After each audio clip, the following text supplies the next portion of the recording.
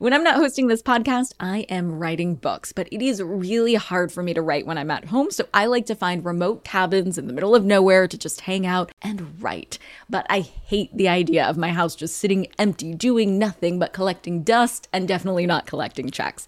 And that's why I'm an Airbnb host. It's one of my all-time favorite side hustles. Other popular side hustles are awesome too, don't get me wrong, but they often involve big startup costs. By hosting your space, you're monetizing what you already have access to. It doesn't get easier than that. And if you're new to the side hustle game and you're anxious about getting started, don't worry, because you're not in this alone. Airbnb makes it super easy to host. I mean, if I could do it, you could do it. And your home might be worth a lot more than you think. Find out how much at airbnb.com/host. I'm Nicole Lappin, the only financial expert you don't need a dictionary to understand. It's time for some money rehab.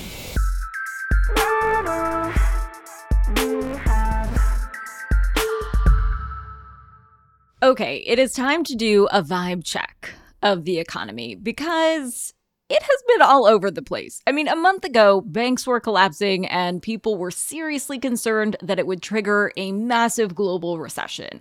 But the Dow, the Nasdaq, and the S&P 500 indexes are actually all up year to date. So year to date since January. Even Bitcoin is up. The economy, of course, is more than just the stock market, so let's take a quick peek at inflation, the jobs market, and the general vibe of the economy. So first up, inflation. A week or so after SVB collapsed, the Fed met, and there was a lot of speculation that the Fed chair, Jay Powell, would hold off on raising rates again in the face of a very scary economic moment. The argument at the time was that the fear created by the bank collapse would have deflationary impacts all of its own.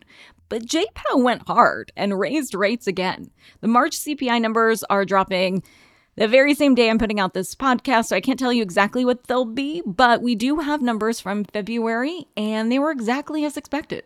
Inflation is still increasing, but at a slower rate, which made everyone feel a little more comfortable about the whole situation. Unfortunately, people still think that things are really expensive. Generally speaking, polls show that people are more worried about inflation recently than they have been for the last few months. So this isn't great because a lot of the economy just runs on vibes.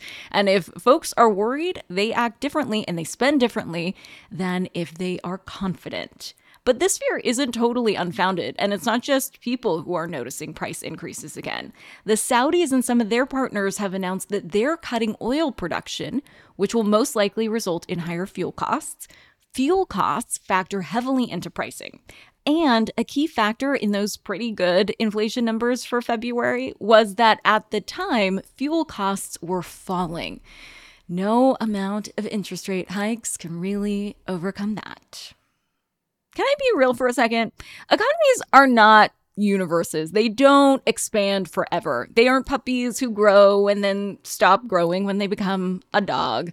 Economies are more like plants. They have seasons of growth and seasons when they're dormant. You can think of COVID as someone doing a hard prune on a plant. Everything shrank and then rapidly expanded with new growth. But plants and economies need to pull back a little after a rapid expansion, and that is normal and healthy. Unfortunately, recessions are just part of the economic cycle, just like a tree is going to lose its leaves once a year. The trick is managing an economy so that those pullbacks aren't devastating. Because while recessions can be normal and actually even healthy in that they can help restore balance to our economy, they can also really suck. One of the ways they can devastate families and even communities is when there's a widespread loss of jobs. Since this fall, we have watched the tech industry lay off thousands and thousands of people, sometimes from a single company. Amazon is in the process of laying off 27,000 people in the last 6 months. And when you see those headlines, it feels so scary. But so far, the job market outside of tech has held steady. The numbers for March are safe and kind of boring, which is kind of what we want.